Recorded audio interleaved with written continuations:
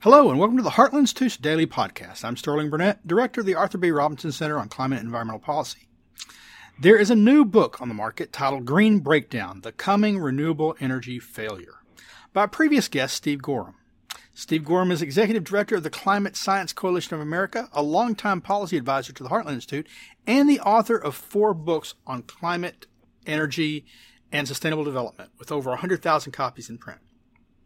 He's here to discuss his latest book, Green Breakdown, which was released on August 1st. Steve, thanks for being with us. Hey, Sterling, great to join you again. So, Steve, you've been on our show multiple times before, but it has been a while. So for our listeners who may not be familiar with you, please tell us a little bit about yourself, your background, how you came to work on climate and energy issues, and what the Climate Science Coalition of America is and does. Okay, great. So I was 30 years in the electronics industry and manufacturing industry, 24 of those years at Motorola. Back in 2008, I became an out-of-work business executive and was not able to find a job at the level I had without moving out of the area. So I thought about researching and writing books, and looked for topics and read all of Al Gore's books about the coming climate crisis, decided he did not have the right facts. And so I decided to start working on that. Fairly shortly, I realized that I wasn't going to be able to support myself by just writing books, so I became a professional public speaker. And I now speak to energy, transportation, metals, agriculture, all sorts of different groups. And also I've written 4 books, as you mentioned. Along the way, Tom Harris, who is head of the International Climate Science Coalition, asked me to become the executive director of the Climate Science Coalition of America, which is a bit of it's kind of a subsidiary of the International Climate Science Coalition, which also has branches in New Zealand and Australia.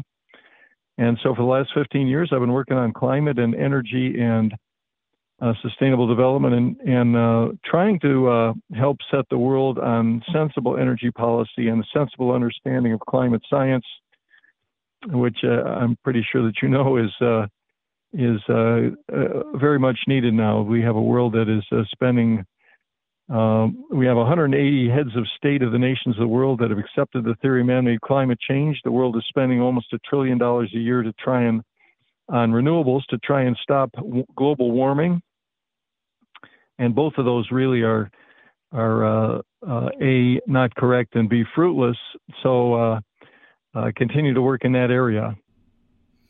Well, Steve, what motivated you to write Green Breakdown? By which I mean, what do you believe is missing from the discussion of the so-called green energy transition being forced down our throats by the Biden administration and wealthy elites that your book was meant to provide or fill the gaps in understanding of?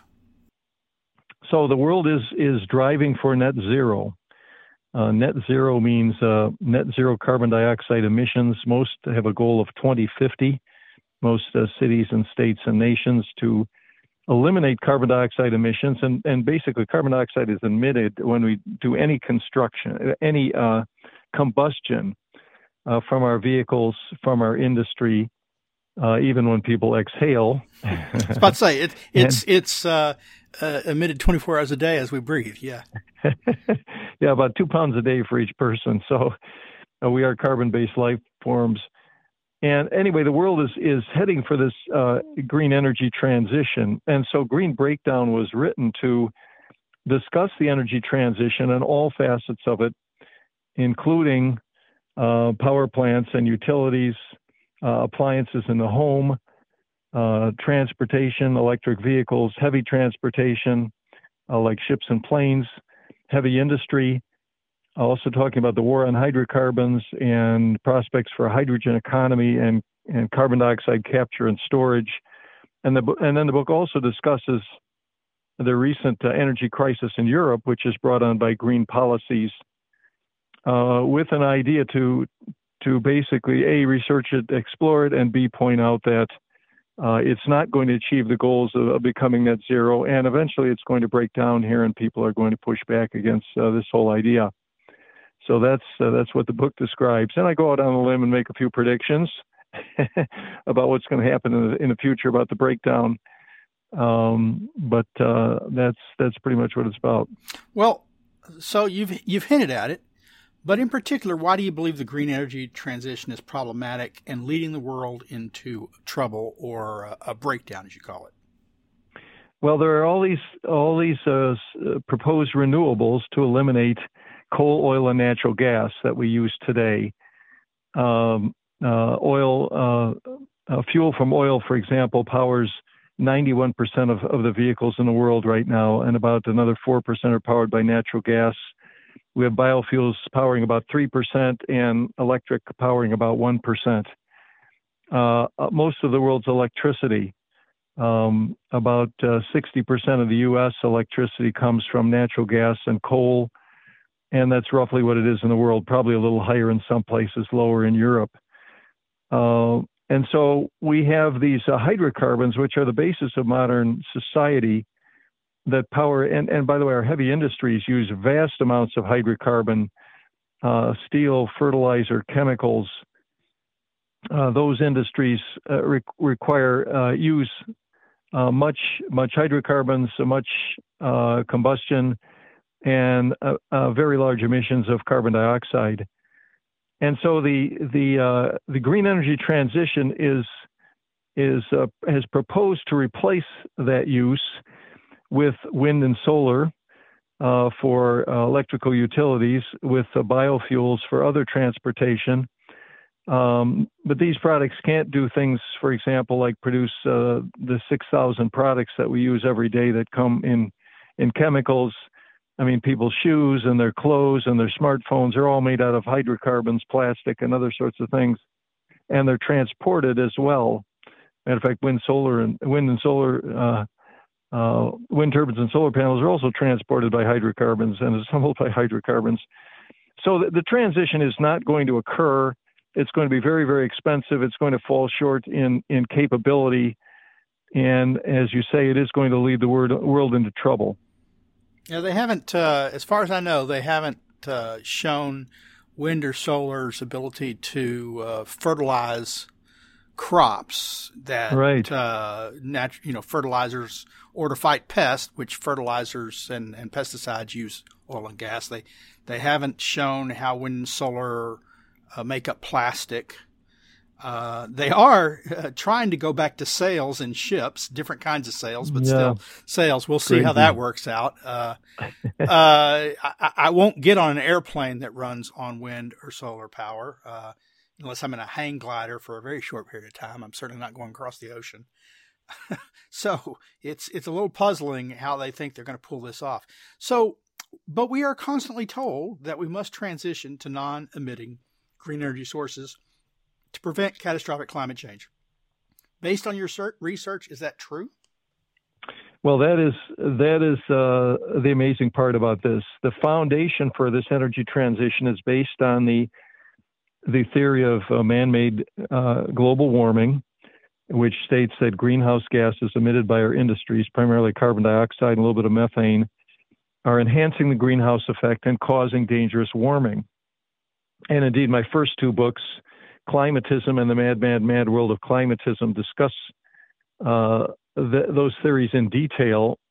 I have one chapter in Green Breakdown that talks about that, but the whole basis for the energy transition is to eliminate CO2 emissions and try and stop this dangerous global warming. The thing is that this is flawed in many, many ways. If you look at the actual greenhouse effect itself, you learn fairly quickly that water vapor is Earth's dominant greenhouse gas, water vapor in clouds, not methane, not carbon dioxide. And about 98 or 99% of Earth's greenhouse effect is caused by natural factors. Earth's industries only provide about 1 or 2% of the gas that would be causing the greenhouse effect, very, very small. Further, the outgoing infrared radiation, which is absorbed by greenhouse gases, that absorption is saturated. Dr. William Happer has pointed that out in a number of papers, which means that if you add a little even if you had a lot of CO2 in the atmosphere, you get almost no change.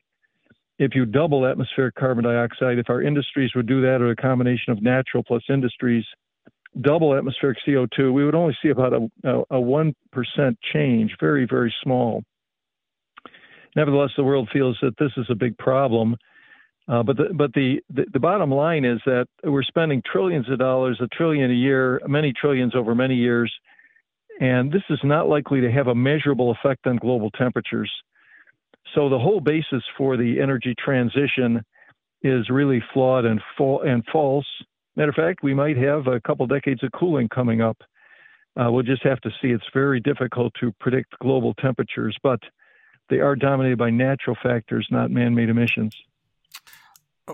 Now, Greg, another thing we're often told about the transition is that wind and solar energy are cheaper than electric power sources. That sometimes they're producing energy and it's virtually free. We get I was going to say we get a lot of that virtually free energy here in Texas, but the truth is, it turns out, when our grid almost fails, that they are producing almost no energy at all. So it doesn't matter how cheap it is when they're operating. If they're not operating, it ain't cheap to us. No, it isn't. So, and you see a lot of headlines saying that wind and solar are cheaper than coal or natural gas or whatever. These are marginal costs. They say once they're in place to turn on the wind turbine, very low cost because they're not using fuel. The problem is, though, that doesn't do it for an electricity system. An electricity system has to be reliable. It has to operate at night. It has to operate when the wind isn't blowing. It has to operate during winter months. And wind and solar get about half the output in the winter that they do in the summer. So the best evidence is a couple items. One is to look at electricity prices in Europe. I've been plotting a graph for about 6 years, which graphs the residential electricity price on the horizontal axis and the wind and solar capacity on the vertical axis of a nation, the watts per person. Now, if wind and solar were the cheapest, you would expect the nations that have the most wind and solar per person to have the lowest electricity costs. But it's exactly opposite. The nations that have the most wind and solar installed have the highest electricity costs. Denmark and Germany have electricity prices that are about 3 times the U.S. price and amongst the highest in the world, and they have the biggest amounts of wind and solar. We see a similar thing in the United States. I use a metric that shows the top 12 wind states, and it shows how electricity prices have been increasing over a little more than the last decade. And in 8 of those 12 states, the electricity price in the wind states has been rising faster than the national average. National average increase is up about 27% in 14 years, but 8 of the 12 wind states have prices up 35 to more than 70%. And so it's clear that putting in wind causes your prices to rise very fast. Another example is California. California is the highest of the lot. Their electricity prices are up 73% in 14 years. They recently passed up all of New England, who have high prices, and they're now second in the nation, 26 cents per kilowatt hour, just behind Hawaii. And that's because of all the wind and solar that they have in place. So the real data shows that installing wind and solar, because they're intermittent and because you have to build transmission out to remote locations, is more expensive than traditional electricity and traditional fuels. And by the way, it's going to get worse and worse and worse. We're going to have, as states put more and more wind and solar in, they're going to have much, much higher prices. Well, yeah, I mean, you look at the trend lines. States that have renewable portfolio standards, renewable energy mandates, have higher energy in general, almost universally, than states without them. And as those states with the mandates have increased the percentage of wind and solar demanded by the legislature, their rates have risen faster than the states that haven't been raising their mandates. So it's pretty clear. So what is the green breakdown alluded to in the title of your book, and can it be avoided? blackouts, in my analysis is blackouts and grid failures have been rising as we've added more intermittent wind and solar power to the grid. Yes. So tell us about the breakdown, the coming breakdown, and can it be avoided? So the breakdown, I think, is going to occur in four ways. The first is higher energy and higher electricity prices, as we mentioned. In the United States, we can see data from the Energy Information Administration. Back in 2013, 14, and 15, we had about 3 hours of electricity outage. That's the average per customer across the nation. That is now running about 7 or 8 hours of outage per year. It's more than doubled, and it's going to be going much higher. And we've talked about the rising energy prices as well. So rising prices, rising blackouts. The other things about blackouts is we've seen some big ones. We saw the one in Texas in February of 2021, Oklahoma as well, blackouts in California. Texas was really significant. Power was off for 72 hours for 4.5 million people. And as the estimates are as high as 700 deaths. I mean, that's like a very large hurricane. It's not a small thing. California has had go ahead. Let me give you a little anecdote there. So, because I'm in Texas, right? Yeah. So, okay. Our power went out. I hunt. You may not know that, but I hunted a buffalo once, and I had a big blanket made of my buffalo. Okay. Hide, and my wife thinks it's hideous, and so I have to keep it in a closet. She said, "When does it ever get cold enough in Texas that we have to use that blanket?" And she sort of had a point until February of 2021, when the power went out for 36 hours. The temperature inside our home dropped into the low 50s, and she said, "Why don't you break out that buffalo blanket that you've got?" Yeah. Suddenly it was useful and valuable. And like you say, hundreds of people died. And this had never happened mind you, this had never happened in Texas before on a large scale. No. Don't get me wrong. Sometimes ice forms on power lines, transformers blow. That can happen. So that's a local event. This was a statewide event. Millions and millions of people. And the largely responsible for it were two things. Wind and solar went from accounting for about 48% of the power supplied in the 2 days, because the wind had been blowing before the storm came in, and the sun had been shining, and then it dropped off to almost zero. Yeah, under 3%. Yeah, under 3%. So you go, oh, well, we'll just kick on the natural gas and coal. Well, most of the coal's been shut down, so that wasn't really an option.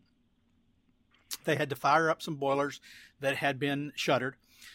But the the regulator, they said, we got to devote all the natural gas, we got to devote all the heat to residences.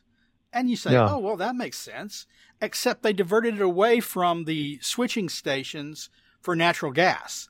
And so the switching stations froze up and the natural gas couldn't get through. And then, climate alarmists, people who praise wind and solar, they said, oh, see, natural gas failed too. Yeah, but that was not because... Well, it did. Yeah, it right. did. But you can't build a system on 3% output. There's no way. Yeah, and it failed because of human stupidity. Natural gas is good, but it actually, some people have called it just-in-time energy, just-in-time electricity, because if it, it's got to flow through the pipeline. We can't store it. We don't have the facilities to store a lot of it. So if it gets cut off for some reason, it's, one thing about coal is you definitely have to handle the emissions and pollution from coal. I'm not talking carbon dioxide now. I'm talking about other things. But most of our plants do that. But you can pile coal up on your site and have, mounds of it, weeks of it sitting there. And nuclear never goes out either. But gas is, you start retiring all those coal things, you've got a little bit of an issue with gas. Some coal plants store as much as 6 months coal on site. But it doesn't matter if you've got the coal sitting there, but the plant shut down because of regulations. Right.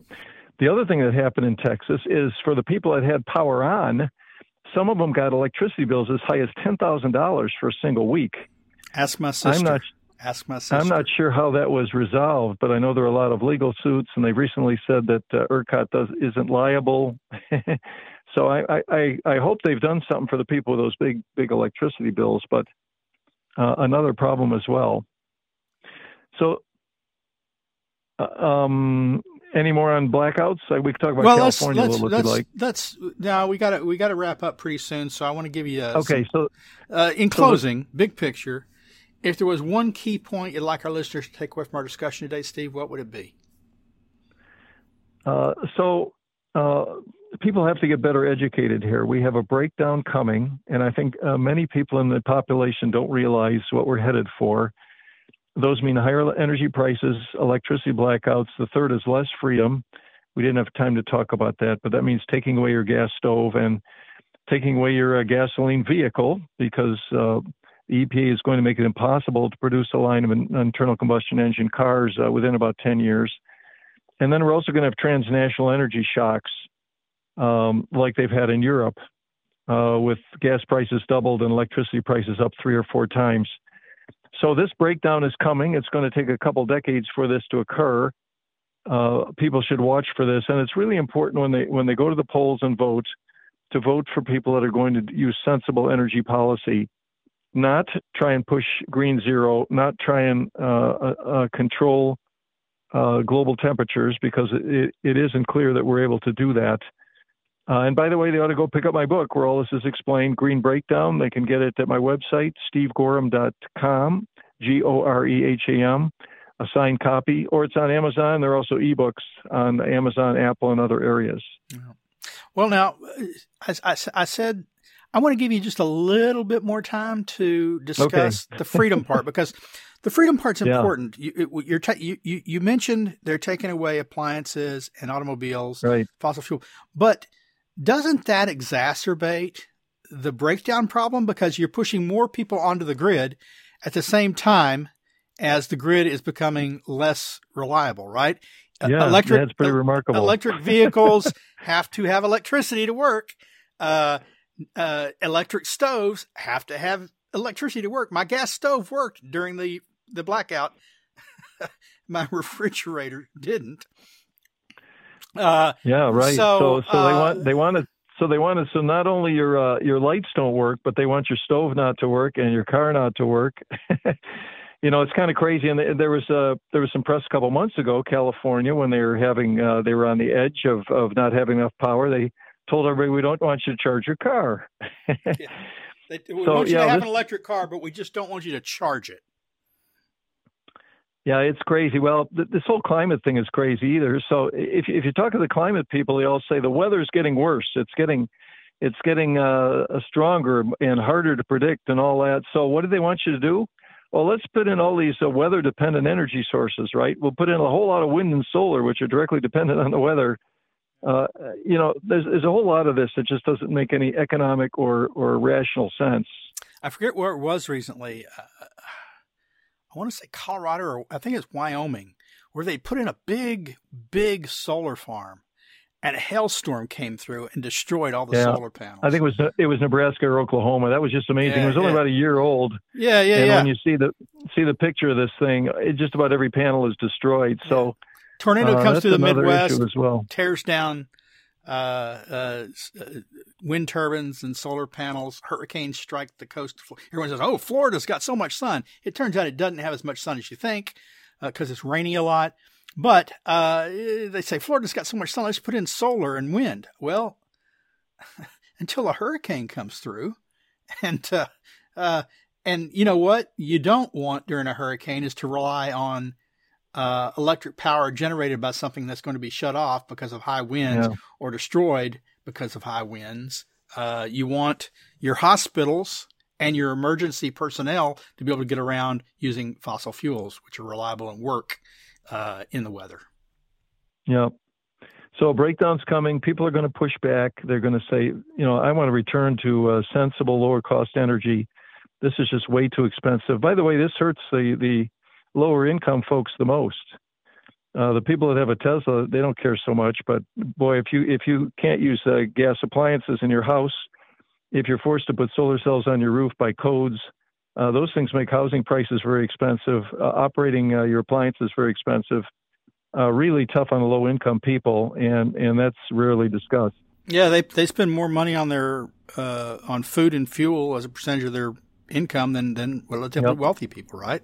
And stuff like food is very energy intensive and dependent, so it's even worse. It's doubly bad for them.